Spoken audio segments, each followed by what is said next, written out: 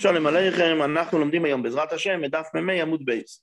אחרי שלמדנו את שתי הדעות והבאנו הוכחות להם מהברייתות על הדין של המשנה, שהמשנה אומרת שכאשר יש בסיד כערב או כזית, אז צריך לבאר, ואם זה פחות מכזית לא צריך לבאר. הבאנו מחלוקת, שתי גרסאות, האם שאנחנו אומרים שבכזית צריך לבאר, גרסה אחת אומרת שזה רק אם זה נמצא במקום שלא צריך לחזק. מה פירוש? במקום כזה שהמים, שאם יישפך מים בתוך הגדרה, כן, שמכינים את הבצק הרי שופכים מים, אז מה שיכול לקרות שהמים יצאו החוצה. אז אני שם את הבצק, לסתום את זה. זה מתבטל הכלי, ואם כן אפילו שזה כזית, כיוון שאני חייב את זה כי אחרת המים ילכו לאיבוד ואני לא יכול לעשות בצק, אז אפילו שזה כזית זה מתבטל. ואם כן, לפי הגרסה הזאת, אז אם זה פחות מכזית, אז אפילו אם זה לא במקום כל כך קריטי, אפילו אם זה בדפנות, שהמים לא יזלו, לא צריך לבאר. לעומת זאת, לפי הגרסה השנייה, כל מה שאני אומר שאם זה לחזק לא צריך לבאר, זה רק אם זה פחות מכזית. אבל אם זה כזית, אז אפילו שזה מקום שנוצר לחזק שהמים לא ייצאו, צריכים לבאר את זה. אז יש לנו סתירה. אמר רבונה, סמי קילתה מקמי חמירתה. תמחוק את הברייתא שמקילה, שאומרים אתה לחזק, לא צריך לבאר, אפילו בכזית, תמחוק אותה מקמי המחמירה, שמה לפני המחמירה, שרק אם זה פחות מכזית, אז לא צריך לבאר, אבל אם זה יותר מכזית, כן צריך לבאר. לבאר. אנחנו מתחילים, רבי יוסף אומר, תנוי שקלת מעלמה, אני לא מבין מה אתה עושה פה. אתה לא מצאת כרגע איזה אמורה, איזה תנא שאומר, כמו אחת הברייתות, אז מה אתה אומר? אז בוא נמחוק אחת. נשאיר רק את המחמירה ונוריד את הכולה. מה פתאום? תעבוד קשה, תחפש, תראה שזה מחלוקת בין שני התנועים. איפה היא? ואומר רבי יוסף תנוי, דתניא, הפת שאיפשו. הפת שלנו היא איפשה. ואז מה קורה איתה? ויש פה מחלוקת בראשונים עם הכוונה שהיא איפשה מאכילס אודום, אבל היא ראויה עדיין לאכילס כלב, או שאפילו היא איפשו מאכילס כלב. בכל אופן, הפת שלנו חייב לבאר. למה? מפני שראויו לשויכו ולחמיה בה כמה איסוס אחריס. נכון, הפת הזאת כשעצמה, היא כבר לא ראויה לאכילס אודום. לפי הדעה השנייה אפילו לאכילס כלב. אבל מכל מקום, כיוון שהתורה לא אסרה רק חמץ, אלא התורה אסרה גם שאור, מה זאת אומרת? דברים שמחמיצים מיסות אחרות. אז אפילו הפת הזאת שהיא איפשו, נכון שהיא מצד עצמה, כבר אין לה גדר של מייכל אודום, או לפי הדעה השנייה של מייכל אפילו כלב, אבל מכל מקום זה יכול ליצור חמץ, זה יכול להחמיץ מיסות אחרות. לכן גם את זה צריכים לבאר. לעומת זאת מגיע רב שמעון אלעזר, אומר, במה דבורים אמורים במקוימת לאכילה? דווקא בפת כזאת שהיא מקוימת לאכילה. אבל אם קופס, שאור שאיכדו לישיבה, אז מה הדין בתילו? אם יש לנו דווקא פת כזאת, איזה פת צריך לבאר? פת שראויה לאכילה.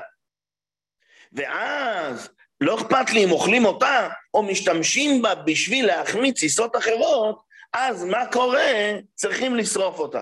אבל אם יש לך גוש של חומץ, קופץ גוף של חומץ, שמה שאיכדו לישיבו, הוא כבר לא מתייחס אליה כאוכל, אלא מתייחס אליה כגוש, היא כבר קשה לישיבה, אז הדין הוא שהיא בתילו.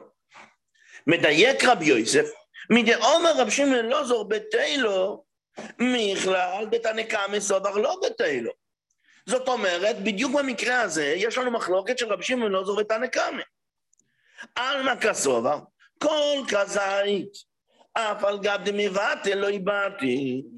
חלקו תנקמא על רב שמעון אלעזר, אפילו אם אתה החשבת את זה לישיבה, זאת אומרת, ביטלת את זה מתיר הסויכל, ועכשיו יעדת את זה לישיבה בתור כיסא.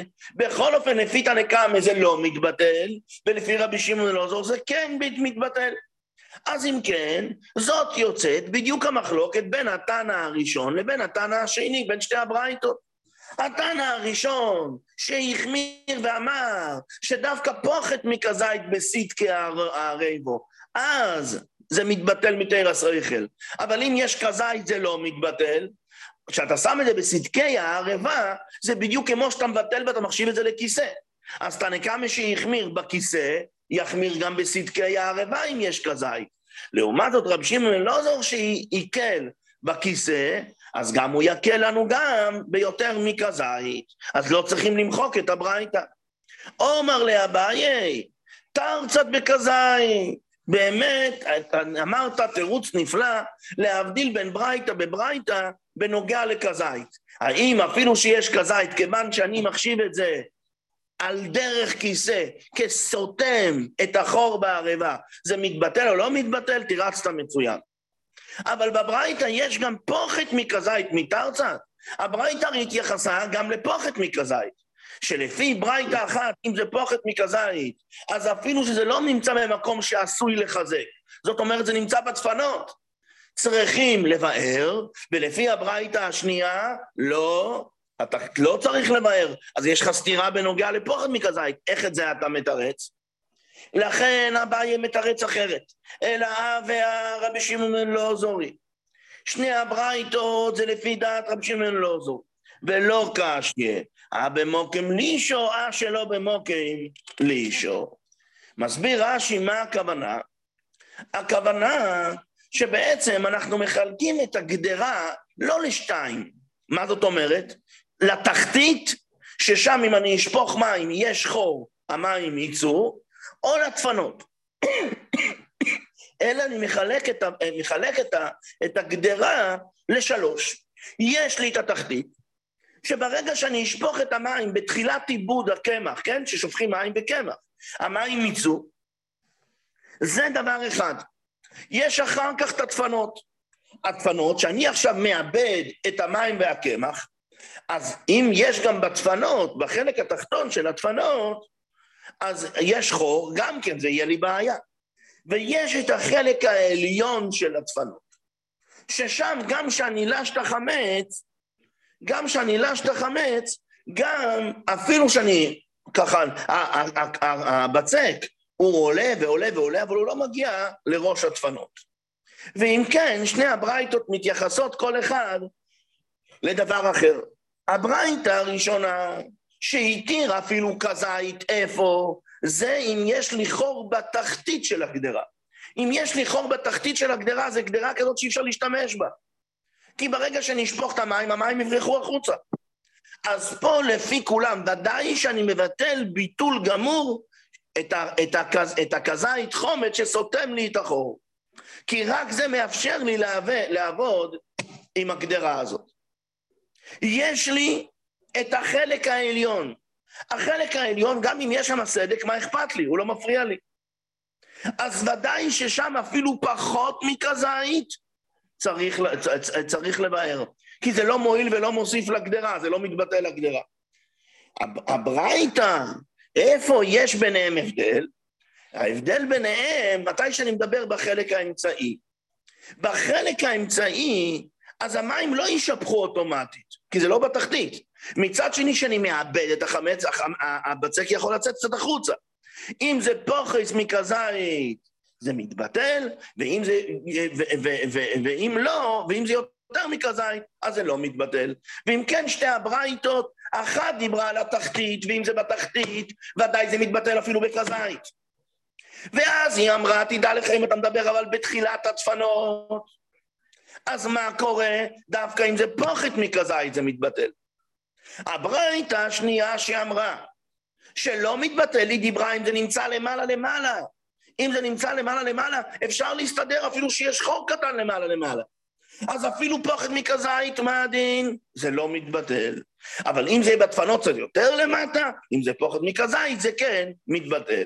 ואם כן יוצא שאין שום מחלוקת בין הברייתא הראשונה לבין הברייתא השנייה. אומר רב אשי, לא תימא שלא במוקם לישו, אגבו דהגנו, אלא שיפטו דהגנו. מה זאת אומרת? אל תחשוב שמה שרבשי אמר, הכוונה היא מה? שאפילו פוחת מכזית, אם זה נמצא למעלה, זה אף פעם לא מתבטל, זה מהצד החיצוני של הגדרה, אלא אפילו אם זה נמצא בשפת השיפט דאגנה, אפילו אם זה נמצא ממש על השפה, גם כן זה לא מתבטל, אפילו פוחת מכזית צריך לבאר. שואלת מה פשיטה? מה חידשת? מתרץ לך רבשי, מהו דתימה? זימנה דעטף ומתי לאטם, שהבצק הוא תופח, אז לפעמים הוא מגיע גם לראש הגדרה. אז אם יש איזה חור בראש הגדרה, אולי זה מפריע, ואולי אם כן, אם יש שם איזה בצק יבש שסותם את זה, אולי לא צריכים לבאר אותו כמתבטל, כמשמלן שלו. ממשיכה הגמרא הלאה ואומרת, טוב, הרב נחמן אומר רב, הלוכה כרב שמעון בן אלעזר. שמה? שאם איחדתי את הדבר הזה לישיבה, כבר התבטל לו שם חומץ ולא צריך לבאר אותו. שואלת הגמרא, איני, ואומר רבי יצחק ברש"י, אומר רב, אותו רב שרב נחמן הזכיר אותו, אם תחפניה ביתי, אז בטל לו. זאת אומרת, דווקא אם תחתי, לקחתי טיט, ושמתי על הגוש בצק, אז זה בטל. מדייקת מכאן הגמרא, דווקא תח אין, אז היא בטלה, אבל לא איתך, אז הדין הוא שלא, זה לא מתבטל. זאת אומרת שלא, אין הלוך כי רב שמעון בן אלעזר, כי רב שמעון בן אלעזר אומר, ברגע שהיחדתי את זה כבר במחשבה בלבד, היחדתי את זה לכיסא, אז אין לזה כבר שם אוכל, אין לזה שם חומץ, פה רואים דווקא תח. מתרץ לגמרא תירוץ ראשון, מה זה מתני? לא מתניות, באמת, זה לא הולך ביחד. איקרא דאמרי, אומר רב נחמן, אומר רב, אין הלוכה, מה הרב? אין הלוכה, כרב שמעון בן אלעזר. דאמר רבי יצחק ברש"י, אומר רב, דווקא אם תח פניה ביתית בטלו, אבל אם לא בטלו. עוד עניין, אומר רב נחמן, אומר שמואל, שני חצאי זיתים, וחוט של בוצק ביניהם, שאמרה המשנה, שאם יש לך כזית זה לא בטל, אפילו אם זה שני חצאי זיתים, אבל יש חוט של בצק שמקשר ביניהם. רואים, צריכים לבדוק. כל שילוי נוטל החוט נקלים אימוי, אם שאני אוציא את החוט שמקשר, אז הם ניצו גם שני הגושים, החצי והחצי ביחד, אז זה נחשב לגוש אחד. ממילא יש לך כזית, חייב לבאר.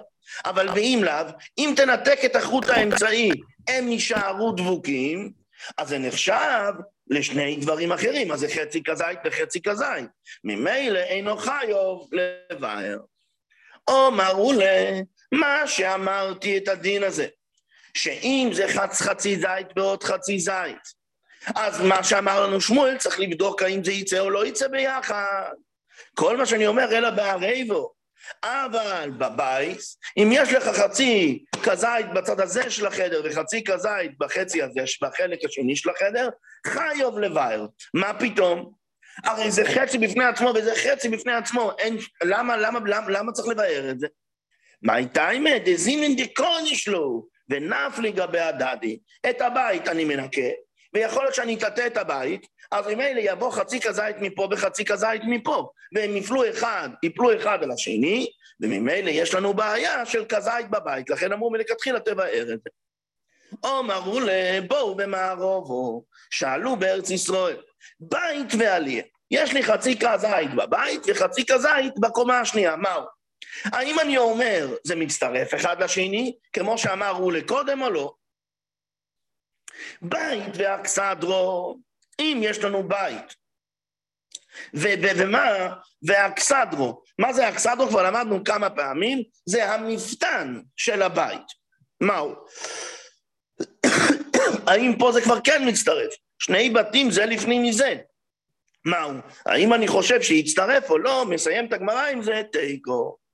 תונו רבונון, הפת שאיפשו. מה זאת אומרת? הפת הזאת כבר, היה לה כבר רובש, ונפסלו מלאכול אודום. אבל הכלב יכול עדיין לאוכלו. מתם אותו מסויכלים בקביץ. זאת אומרת, יש לה דין עדיין של אוכל, ואם יהיה ביצה אז יהיה תומס אוכלין. ומה? ונשרפת עם התמיו בפסח. כיוון שהיא כבר לא ראויה לאודום, היא ראויה רק לכלב, אז ממילא אין לה כבר שם אוכל לחלוטין. ממילא, כיוון שכבר אין לה שם אוכל לחלוטין, מותר לשרוף אותה יחד עם הטמאיו. זה לא נחשב שאני טימיתי עכשיו. משום, לעומת זאת, רבנוסון אמרו, אינו מטעמו. כמנוס לא דתנן, כלל לא אמרו בתיירס. כל המיוחד לאויכל אודום. ומה תומה עד שיפוסל מלאכול לכלב. אומרת הגמרא, כמאן דלא כרבי נוסן. כמו מי לא כרבי נוסן? למה? כי רבי נוסן אמר שאפילו שזה פסול כבר מלאכול אדם, כבר זה יתבטל משם אוכל. והברייתא אנחנו רואים דווקא מכלב. אז אם אלה חייבים להגיד שזה לא כמו רבי נתן. תונו רבונון הרייבס האבדונים. מה זאת אומרת? שיש לנו מעבדי אורות, הם שמים את האור עם קמח, בשביל לאבד את האור. אז מה קורה? הרייבס האבדונים, שנוסן לתוכו קמח. אם זה תוך 3 יומים לפני פסח, אז חייב לבאר איזה. למה? כי עד 3 ימים יש לזה עדיין ממשות של אוכל, של קמח. הוא לא מסריח עדיין. אבל אם זה קודם 3 יומים, אם שמתי את זה 4-5 ימים קודם, לפני פסח, אינו לחייב לבאר. למה? כי זה כבר התקלקל, כבר זה מסריח ממש מהריח של הכלי, וברגע זה מסריח, התקלקל, אין לו כבר שם חומץ, אז לא צריך לבאר אותו. אומר רב נוסן במה דבורים האמורים, שלא נוסן לתוכו אוירויס. אבל נוסן לתוכו אוירויס, אפילו תוך 3 אין חייב לבאר. ברגע שהקמח הזה נמצא יחד עם אורות, אז האורות כבר מזרזים את האיפוס של הקמח. ומילא אפילו בתוך 3 ימים, זה כבר מאבד את השם אוכל הרבה יותר מוקדם. אומר רובה, תדע לך, הלוך כרב נוסן, אפילו יום אחד ואפילו שעה אחת. אם זה נמצא ביחד עם האורות, ועוד אחרי שעה אחת כבר, הקמח הזה כבר לא ראוי להאכילה. כיוון שהוא כבר לא ראוי להאכילה, אז כבר לא חייבים לבאר אותו. תודה להשם, סיימנו את דף מ"ה עמוד בייס.